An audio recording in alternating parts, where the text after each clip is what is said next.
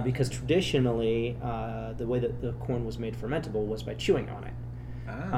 And primarily women would chew on the corn while working in the fields. And there turns out there's a good reason why women were better at it. There's more enzymes in women's saliva than men. Oh, okay. So that's how it would have been made 500 years ago. In the case of pulque, you got a certain amount before you were, if you were being sacrificed to the gods, you would get to drink a certain amount of pulque. It was very, very nice, very generous of them. Welcome to the Craft Beer Travel and Adventure Podcast with Living a Stout Life. This is where we sit down with creative thinkers, on-the-road adventurers, and craft beer lovers. Your hosts, Ken and April, live, work, and travel in a 24-foot RV in search of inspiring stories around a great beer. Do you remember it wasn't too long ago when we were actually in Mexico and traveling? Whoa, that feels like light years ago. So it's been so long since anybody could go from here to Mexico, I think. So anyhow, what I was asking that for is because, we can't really travel the way we want to currently, but you can find ways to travel without really leaving. And I think one of those is to visit different breweries that might remind you of different places. Yeah, you can still pick up on the cultures because... Like on this podcast, you're going to get a nice taste of Latin America, and not just now, though, kind of a throwback, too. So you get kind of a travel through time thing, almost. It's weird. Because we're going to take you to a brewery. It's very unique, and it's called Dos Luces Brewery in Denver on, historic South Broadway in Denver. So not only do you get to go into this really unique place and taste unique beers. They're called chicha and pulque. But you'll also get to visit a really cool neighborhood because down South Broadway has become a pretty cool happening spot. Yeah, there's a lot going on down in that area in general. But I think you hit it right on saying unique in Dos Luces because, this isn't like marketing bullshit unique. This is truly unique because I hadn't even heard of another brewery in the United States making either of these beers. That doesn't mean they didn't. Because Chicha and pulque. That doesn't mean nobody made them. I'm just saying I had not heard of that. And then even Judd Belstock, who owns Dos Luces, who we're getting ready to talk to. Right. He talked about how Dogfish Head, which that doesn't surprise me at all, that Dogfish Head has done a chicha, right? Yes. I think he said a chicha. Yeah. So that's not... Wait, I have to say, though, what Dogfish Head does with the chicha. And you'll hear... I'm not going to explain the whole thing, but I love Dogfish Heads. Yeah, because you got to let Judd talk I will let Judd talk about it. But Dogfish Head goes along with their chicha and the way they make it, and it's called... They say spit happens, and when it does, you brew chicha. That's all I'm going to say. I think that's pretty cool. I wish that I would have thought of that. And when they say spit happens, this is a literal thing they're talking about here. So that's just a nice little teaser on what happens when chicha happens. Yeah. So, But the chicha and pulque, though, too, they're ancient ales. So they come from Latin America, South America, Mexico, all that with the Aztecs. But they're also, because they're made from corn, basically, so they're naturally gluten-free. So I know that there are a lot of people out there who really love beer and can't drink the beer that they love because they're really also sensitive to gluten or just can't have gluten or celiac or whatever it is. But these are naturally gluten-free beers. They're unique. True. They have kind of a natural, kind of a wild sour kind of taste to them as well. So they're very different than most beers you've ever had. Yeah. If you're a gluten-free person and looking for a great IPA or a great stout or whatever, this is not your brewery. This is not what you're going to find there. This is something very different. And we've talked about this before just between us. And I think it's a really cool brewery if you like to try new things and something different. Cause it does fit, like you said, in that almost wild sour fermentation realm. They are not sour beers by any means, but sour is a kind of a misnomer in the beer world too. Wild fermentation or mixed fermentation is probably a better kind of descriptor where they're just very different flavors than what we're traditionally used to as far as like a brown ale or an amber or an IPA or something. The colors too, like some of them are just, the colors are just gorgeous. Yeah. They also have, I think they actually just won an award for this in 2020 this year for the best non-alcoholic beer, non-alcoholic. right. They have Chicha Morado. Chicha Morada. Yeah. Chicha Morada, But I believe. and I think the reason I was thinking of that in the middle of me talking about the colors is, if I remember correctly, I think that was a beautiful colored one. And yes, it's non-alcoholic, but come on, like if you're drinking all these different unique beers. You know, I think this is a good place for, one, people who like to try new things, and two, especially if you're like a couple or just, I don't know, if you go exploring with friends, a friend or two all the time, and you have people in your group who like traditional beer, craft beer, and people who like wine more. This is kind of a cool middle ground, because it's not really, like I've said over and over, it's not a traditional beer, but it's not wine either. But there's something kind of in the middle that makes me feel like it could tap the senses of someone who likes either side, like really good craft beer or a really nice wine. You could find this weird common ground in the middle that this kind of fits. But it's, yeah. I mean, that's my perspective. But I think but even more is when you step into Dos Luces. Because you step into another world. You step off of Broadway. You're in the concrete jungle. The concrete jungle, basically. And then when you step into Dos Luces, right off South Broadway, it's almost like you're in the jungles of actual Latin America. Yeah. The ambiance there is just beautiful. The dark and light colored woods that combine together with so many plants. Beautiful, beautiful plants that just surround the entire area. So there's not just plants like hanging from the ceiling, but actually coming out of the ceiling, which is kind of a cool thing. Yeah. But, that was a conscious thing that Judd and his business partner did when they started Dos Luces, was to create this kind of third space, kind of a different space than just, here's a brewery with a nice industrial look and here's our nice beer. This is a different kind of beer, and it's from a different kind of culture than we think of for our traditional beers. And I think they did a great job creating an ambiance in there that makes you feel like you're somewhere else, that you're not where you are, sitting in this building on South Broadway in Denver, Colorado. You feel like you're transported into Latin America somehow or something. And just really beautiful artwork and stuff on the walls too. So it's just, I don't know. I like the space.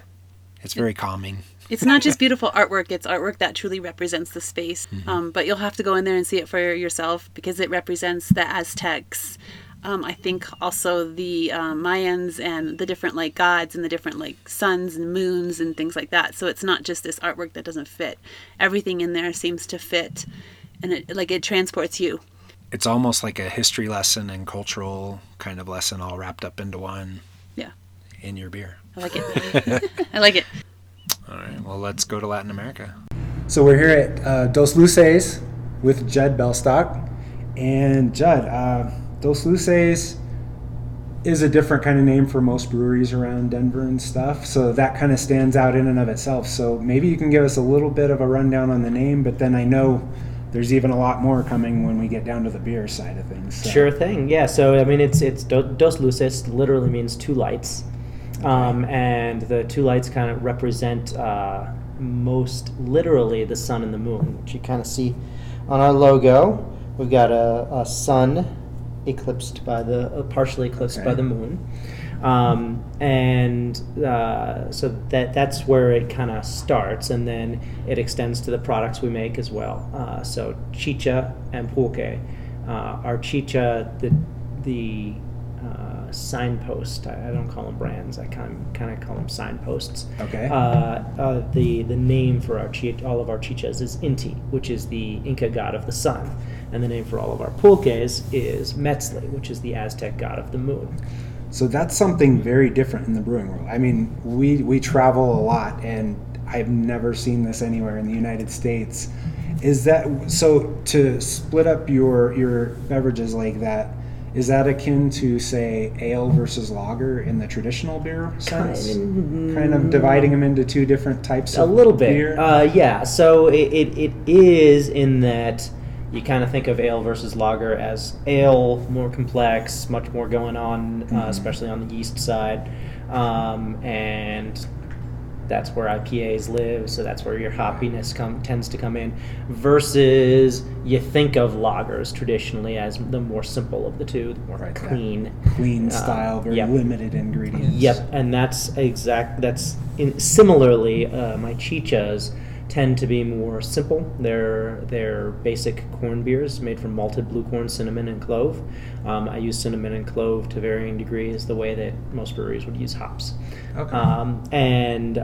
So our chichas definitely have the more easy-to-like flavor profile versus the pulques, which veer toward the sour end a little bit, though I call them backwards sours.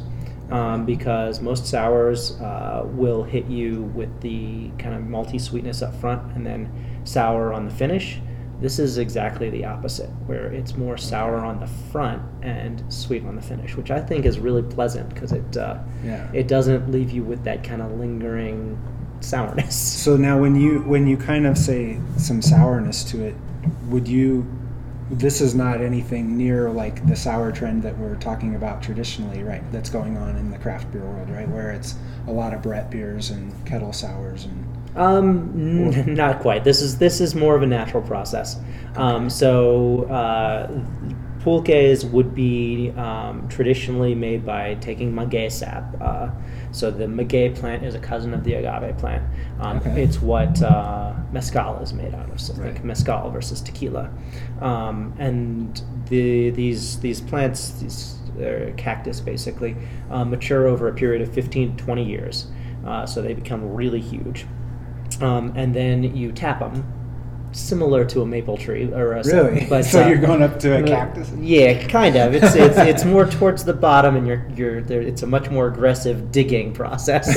And then the sap, the aguamiel, accumulates overnight in the kind of well of the plant, and then you come and get it in the morning, let it spontaneously ferment.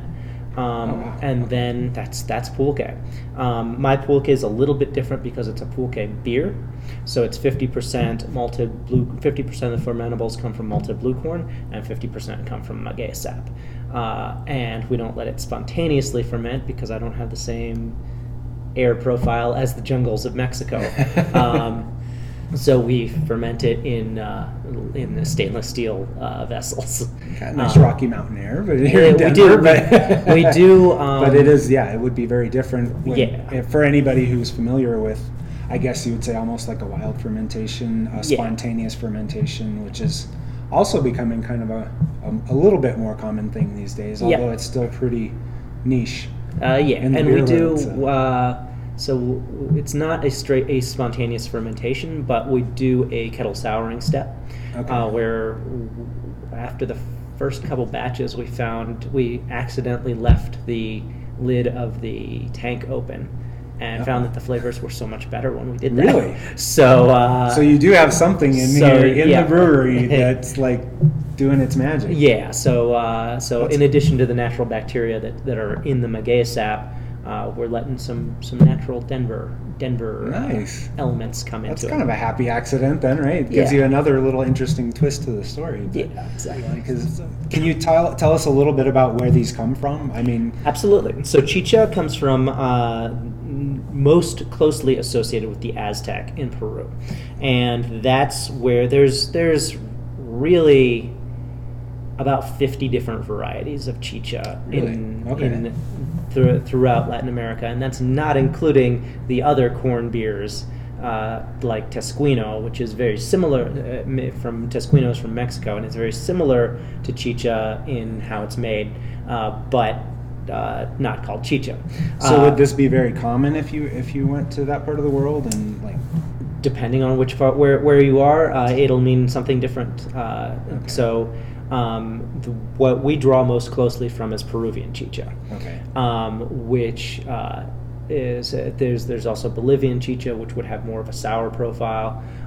If you went to Chile and asked for chicha, it's kind of a generic term for a low alcohol beverage. So, it could be a fruit wine. Here in the U.S., it's like unheard of. Yeah. Like and honestly, before we found out about you and Dos Luces, it hadn't even been on my radar. I hadn't even heard of it, never seen it anywhere. So it's obviously a very rare find in the United States.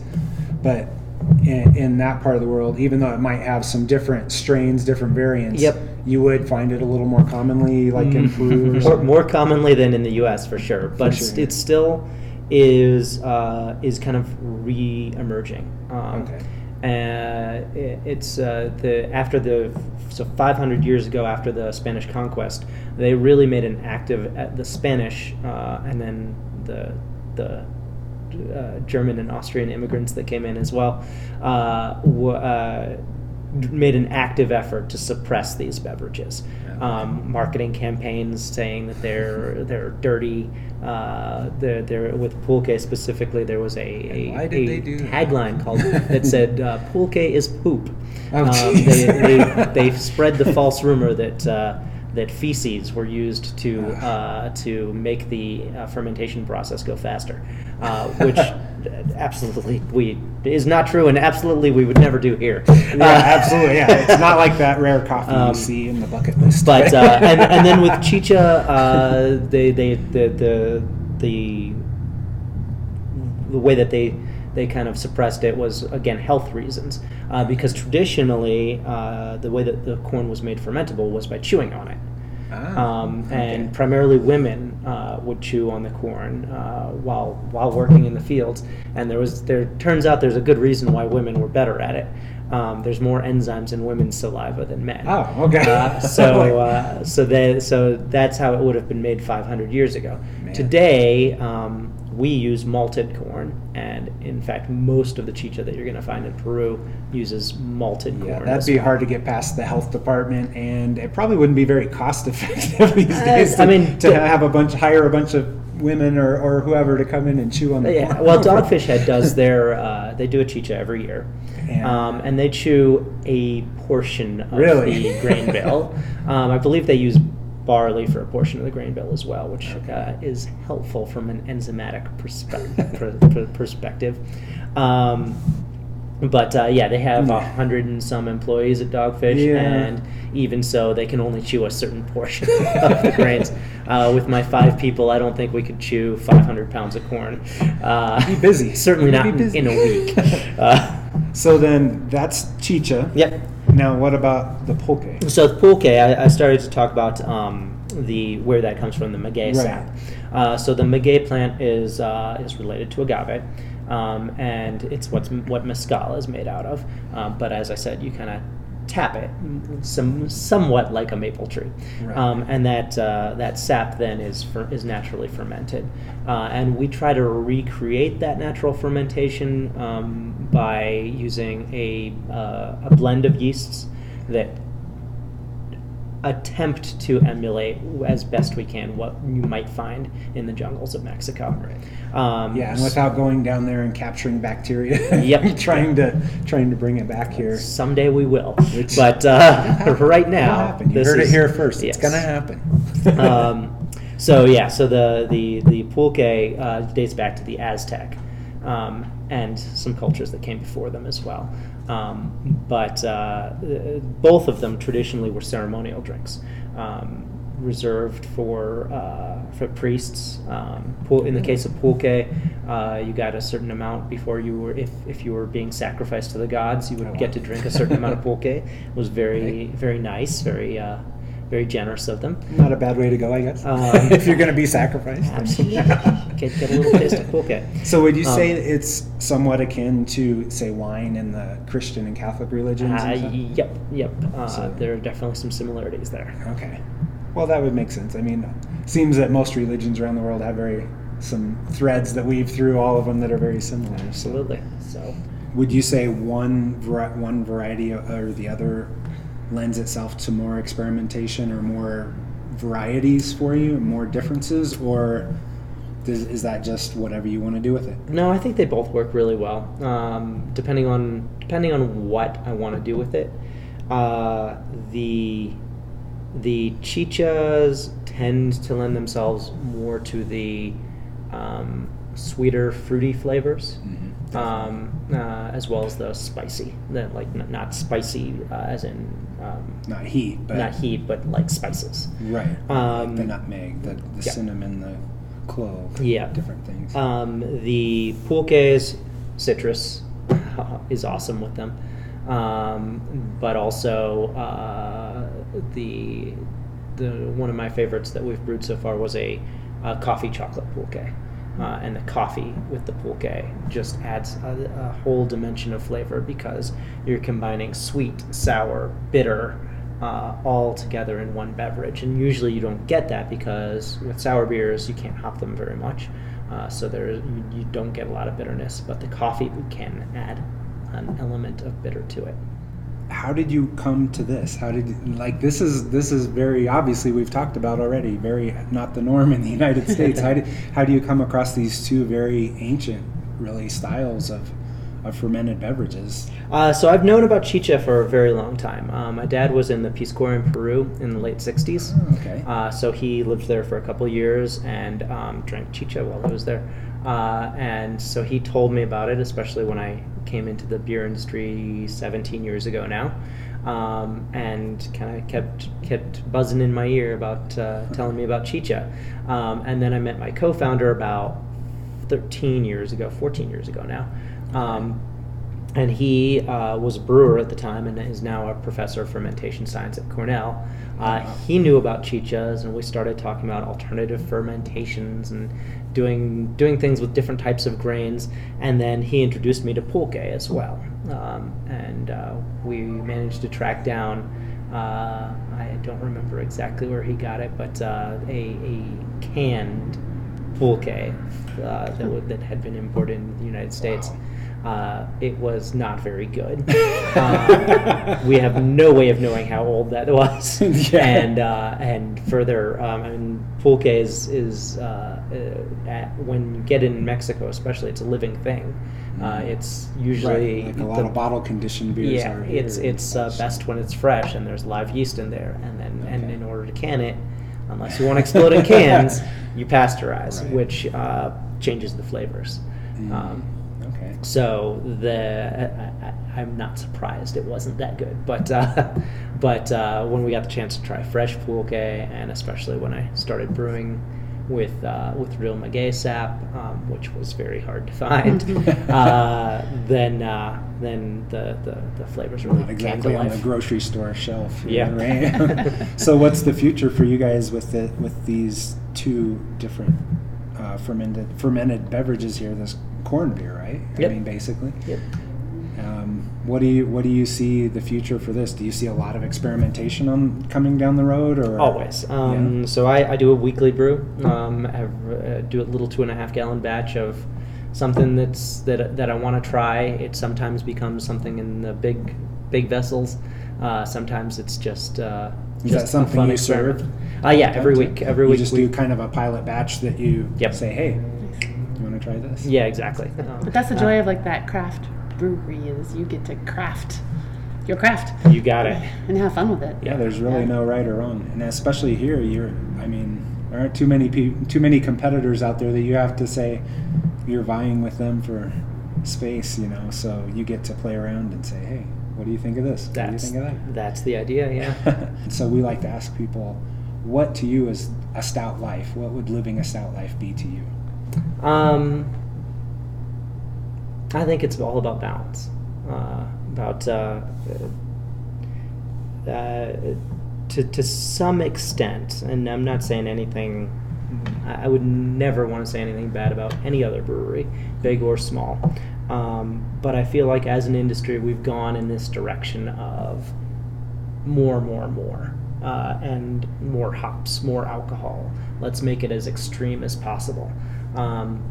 And I think it's important with your beverages and with your life to kind of maintain a balance and to make sure that all the flavors come together, whether it's 12% alcohol, 5% alcohol, or 2% alcohol, or none.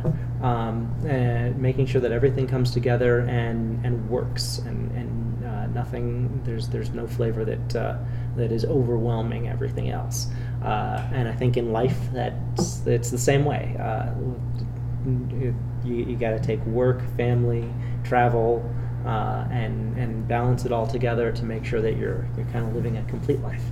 It's a brilliant metaphor. That is a brilliant metaphor, and somehow the whole balance thing doesn't surprise me too much when I stare at the logo for Dos Luces, and you take that whole story into account. It obviously fits you for sure, and I think it would do well by the rest of us as well. Good. So with that, I think we should all grab a beverage and do a little cheers. Sounds good. You want that one? Yeah, this one. Go for it. This is mint tea, right? Yes. This is beautiful. I'm going for the cold chocolate. All right. Cheers. Here's mud in your eye, and here's spit in your beer. Okay, the mud doesn't count for anything, but the spit in your beer counts, right? And nothing that. And April's just shaking her head. She's giving me that look. Oh my gosh. I know, Judd just ended it so beautifully, and then you go back to there's mud in your eyes, spit in your beer. It was quite funny, though. Okay. I thought I just like bringing it back to that, because it's just so interesting that somebody chewed on corn to make beer. Why not? Think about all the stuff that we do to make beer. I don't know. Well, it's like that dude who made the first Saison, right? Well, Stuff laying there in the bucket and just started fermenting, right? In the water in the bucket on the farm, and it just, that's got like an alcohol smell and stuff. Somebody decided to taste it. Ballsy dude!